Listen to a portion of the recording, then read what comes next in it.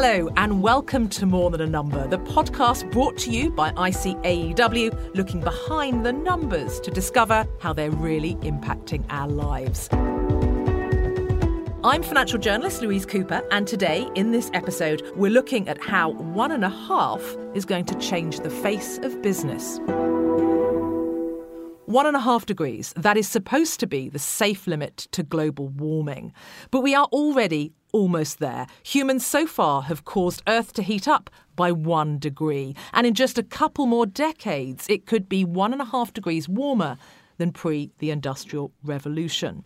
And scientists fear it won't stop there, as not enough is being done to limit carbon dioxide and other greenhouse gas emissions. A 2-degree increase, and it could get ugly, a tipping point for a far worse outcome for the planet that we call home. Climate change is happening, and the effects are many. Rising sea levels, floods, storm surges, droughts, heat waves. The world's 5 warmest years since records began have occurred in just the last 8 years. And 2019 is set to be another warm year, either the second or third warmest year ever. So in this first episode of the ICAEW series, More Than a Number, we'll be asking, is business prepared for climate change? And I'm delighted to have the Deputy Leader of the Green Party here in the UK with me today, Amelia Womack. Welcome. Thank you. 1 degree already, 1.5 degrees, supposedly the safe limit, 2 degrees, probably more likely. So 1 degree already. There are sceptics. The President of the United States, the world's largest economy, is one of them. How do we know it's 1 degree? I don't think we have time for scepticism. We know it's 1 degree because we've seen 50% of the Great Barrier Reef disappear as a result of not just ecological destruction, but a warming sea. We've seen our first glacier disappear. We've seen fires in the Arctic Circle. And when we were told 10 years ago that this was going to be the case, I know that I read those reports and believed that it was impossible that we would see a planet that would reach that much destruction and people not taking serious action immediately. And I think, well, we're already seeing these effects, whether it's hurricanes, more extreme weather events. It's really important from a business perspective as well that we start talking about climate breakdown, climate chaos, because this isn't just about a warming temperature. This is about the other effects of extreme weather and environmental effects in our communities. So 1.5 degrees, the safe limit. What needs to be done to limit warming to 1.5, which is now deemed safe?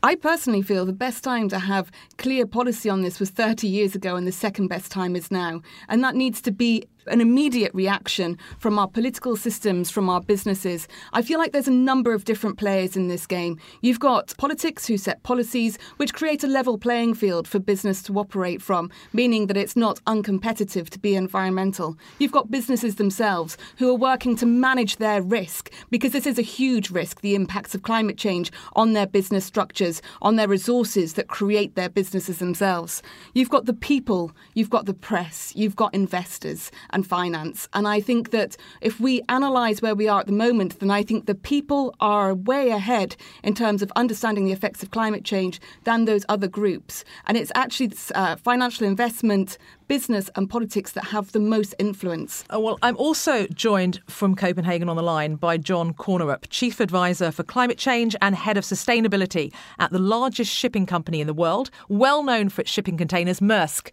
Welcome, John. Thank you very much. Now, Maersk has announced recently it plans to cut its net carbon emissions to 0 by 2050. And we'll come on to that in a minute.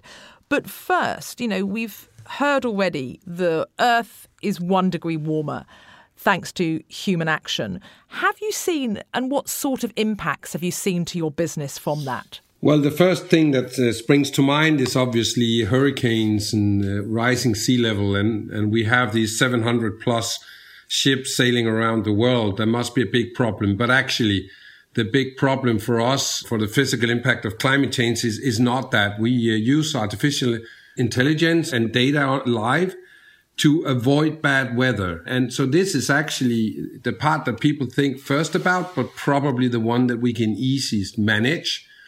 But we also have 70 container terminals that we run ourselves. There we, of course, need to be a little bit more prudent in terms of how we construct or how we build these structures. But actually, the biggest question for us is not our own assets. It's the impact that climate change, it can be drought, it can be hurricanes, it can be flooding, is having and increasingly it will be having on the global supply chains, because it doesn't matter to us if our terminal really runs, but if the hinterland infrastructure has broken down from a hurricane, there will be no cargo for us to transport. And this is a very complex situation that we are really trying to understand, not the least together with our big customers, because it's a risk we share with them. How soon, though, do you need to make that change to your ships? What's the life cycle of a ship? You know, if that's what you're going to achieve by 2050, we're only 30 years away. Yes, and it's much more urgent than that. I mean, many people say 2050 is a long time ahead, but it's not if you're in shipping, because ships live between 20 and 25 years. And therefore, we need the first commercially viable net zero ships in our fleet by 2030. And that's 11 years away. So part of our strategy here to announce the zero is also a call to action. By shipbuilders? Well, for shipbuilders, fuel providers, technology providers, for example, if it's electrolyzers, I mean, the cost of producing ammonia, 60% of that cost is still coming from the equipment, the capex, the investments into the electrolyzers. And therefore, we need innovation and cost breakthrough there as well.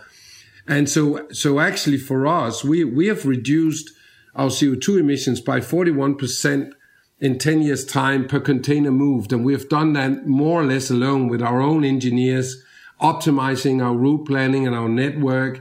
We've worked together with some suppliers in terms of technologies for the engine. So this is a journey we've been able to drive alone. But to reach the zero, we cannot do it alone. We are dependent on a whole ecosystem of actors and actually policymakers as well to support this journey. So when you go to a shipbuilder and say, and I presume you've had these discussions, we want a fleet that in 11 years' time is net carbon neutral. Engine makers, shipbuilders, what do they say to you? Well, actually, the key dialogue we have, the first dialogue, is not the shipbuilders, because the amendments that we will need to do to ships is something that we can figure out, and we know that, and they know that. So the first target for our dialogues are really especially two groups or three groups maybe. One is the energy companies and the utilities.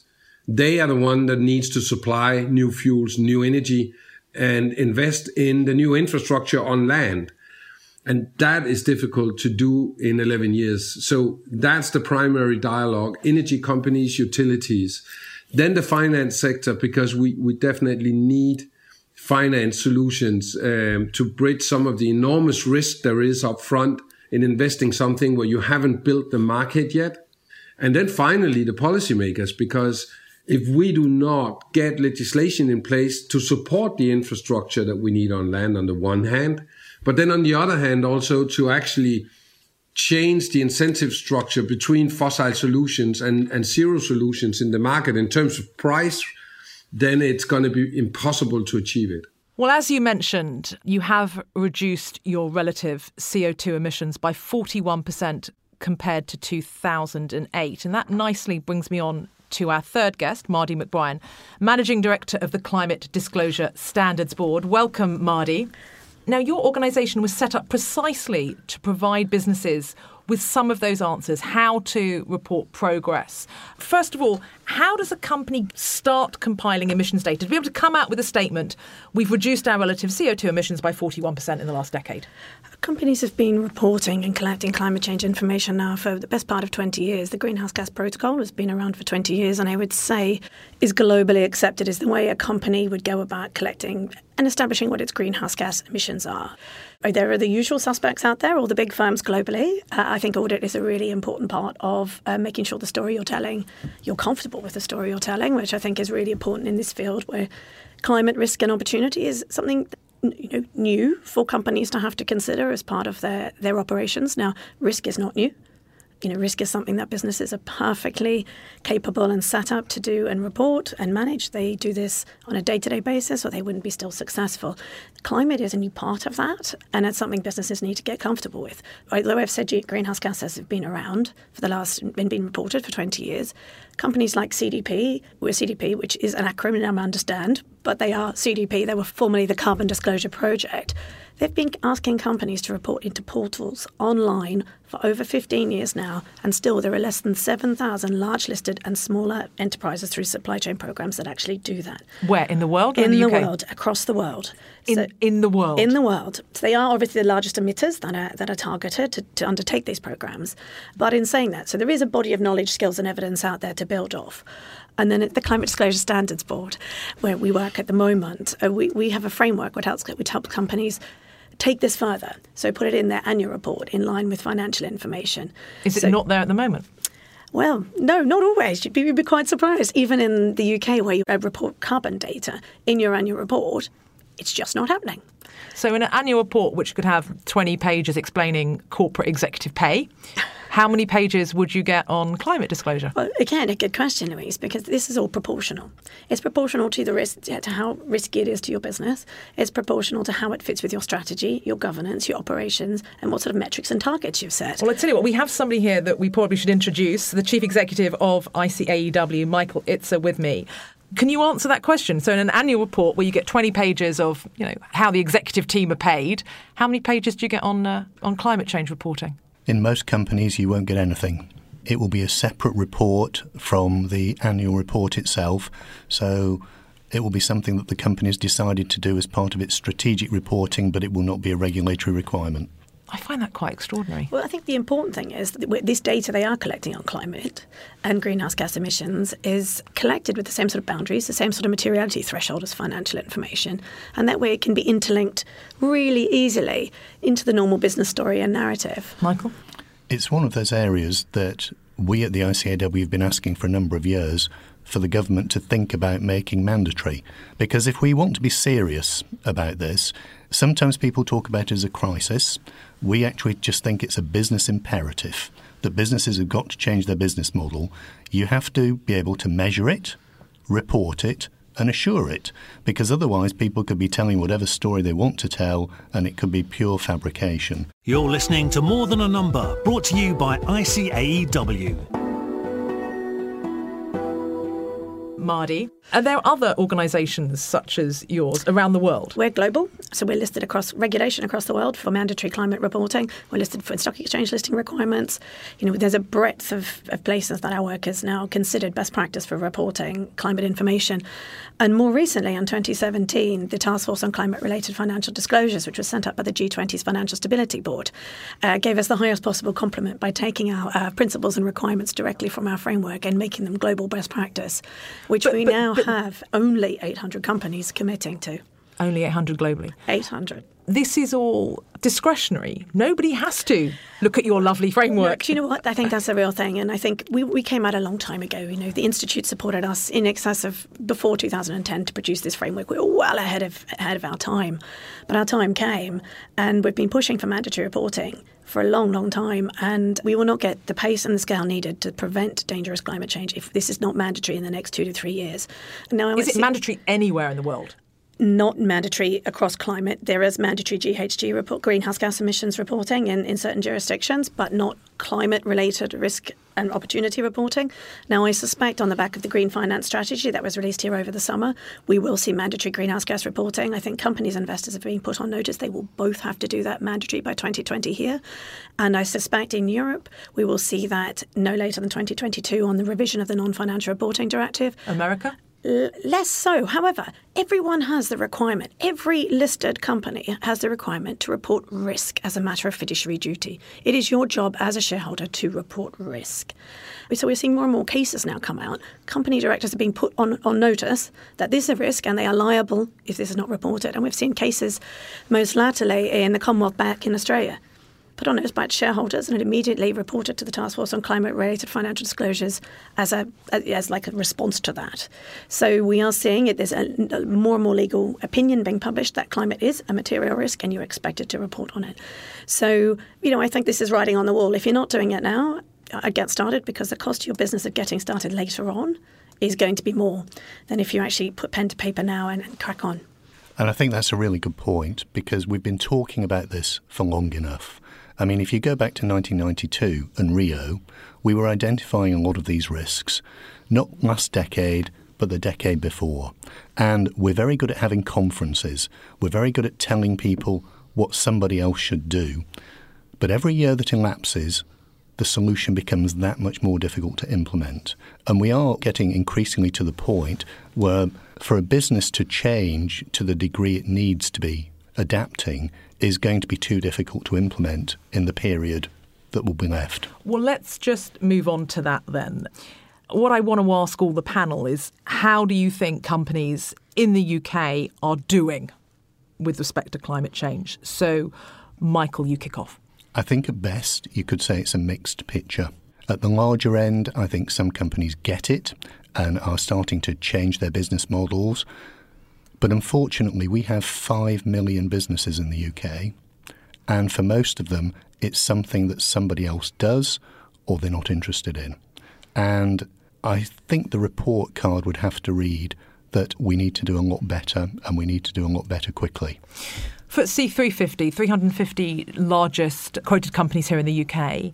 How many apply your standards, your framework, have been in touch with you?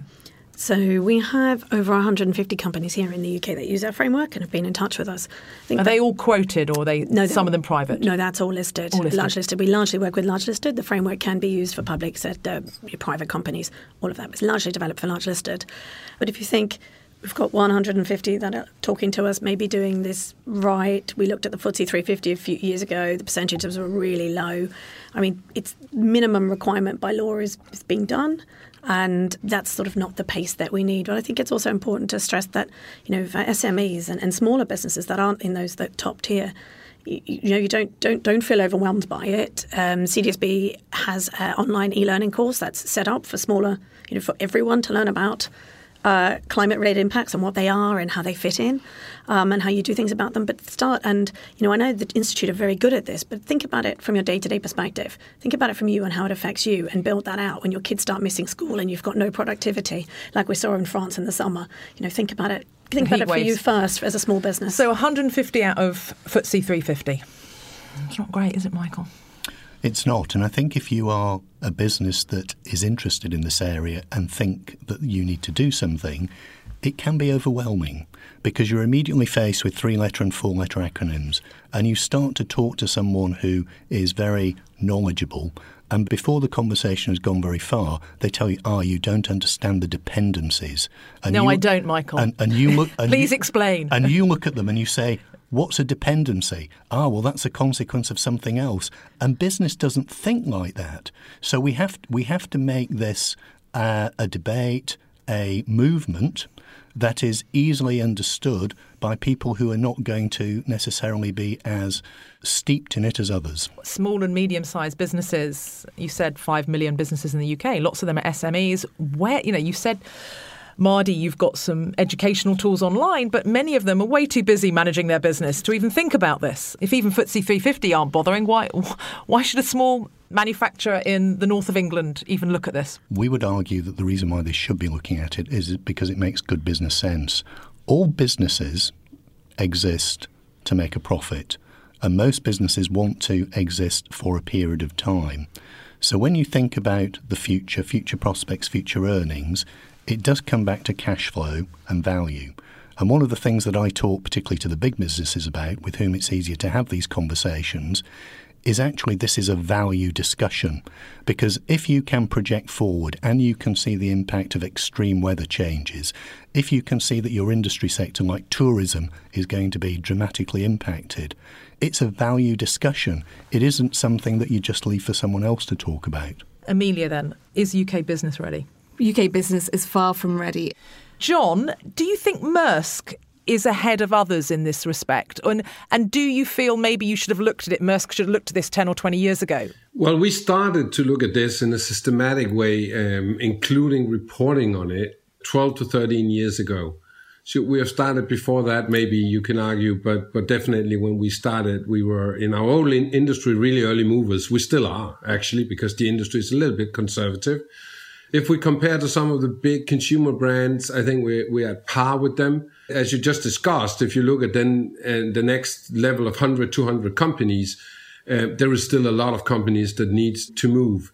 On the reporting side, I just wanted to add that it has for a number of years been mandatory to report on these issues in Denmark, but out of a framework where you say you report or you explain, and that means that if you don't report on a sustainability issue, you have to explain why you don't report on it. And by that, you actually need to report on it because you need to talk about what it is and isn't for you. But I think, as was just touched upon, that the way into companies is not reporting. It cannot and should not be driven by reporting. Reporting is a result. It's a result of the company understanding that an issue like climate change for most businesses is a core risk area in many different ways. And therefore, it needs to be part of the enterprise risk management, and it needs to be part of the business strategy and the way that it uses the enterprise risk management analysis and insights to actually drive the right business strategy. And think of it from our point of view. There are many details to this, but from a holistic point of view, there are two enormous uncertainties for us as a company in shipping with asset cycles of 25 years and hundreds of billions of dollars invested. One, will the world and the economy actually follow a 1.5 degree pathway or a 3.5 degree pathway? It's two completely different scenarios in terms of legislation and economic incentives in the market. It's also two very different scenarios in terms of the actual impact of physical climate change. Which one is it? We don't know. It's a fat tail issue. But there is a lot of money to be made in managing that risk well. And the way that we have chosen to manage it and to limit the uncertainty is actually to be a proactive driver and shaper of that framework. Then the next big one in shipping, when we talk about the fuel and the technology, is will carbon capture technologies pick up or will they not in a if the world follows a 1.5 degrees world? If they pick up, we will be able to follow a 1.5 degrees world and continue to burn fossil fuels because we collect the CO2. That's one scenario that's completely different from a scenario where carbon capture solutions will not pick up, will not be viable, because then we have to not burn fossil fuels and then the energy system needs to transform completely. And I'm throwing this out just to paint the picture of how this is a risk management issue and how the business strategy decisions that we take and the success of these are highly dependent on our ability to foresee and to manage those risks. Well, let's move on to stakeholders, corporate stakeholders. And you mentioned this early, Marty, about shareholders. And we've got a great quote here from Terry Leahy, former boss Tesco's, quoted as saying, investors want to know how exposed a business is to climate change. Michael, is this something ICAEW finance directors members are facing? You know, continuous questions from institutional shareholders that own shares in the companies. What are the impacts? We need far more information. If you'd asked that question about 3 years ago of most CFOs, they would say they'd never been asked a question by investors about climate change. I think in the last 3 years that's started to change, and there are some of the large global tracker funds who've become increasingly interested in this area. So BlackRock, State Street, Vanguard have all been very much at the fore in terms of beginning to show interest in this area. In fact, just to give you an anecdote, in January I was at Davos and talking to one of the big United States investors, and I wanted to talk to them about auditing. They wanted to talk to me about climate change reporting. So it is now on people's agenda in a way that it wasn't, but it's still to a limited way. We'll continue our discussion on this important subject of asking if business is prepared for climate change in part 2. See you then.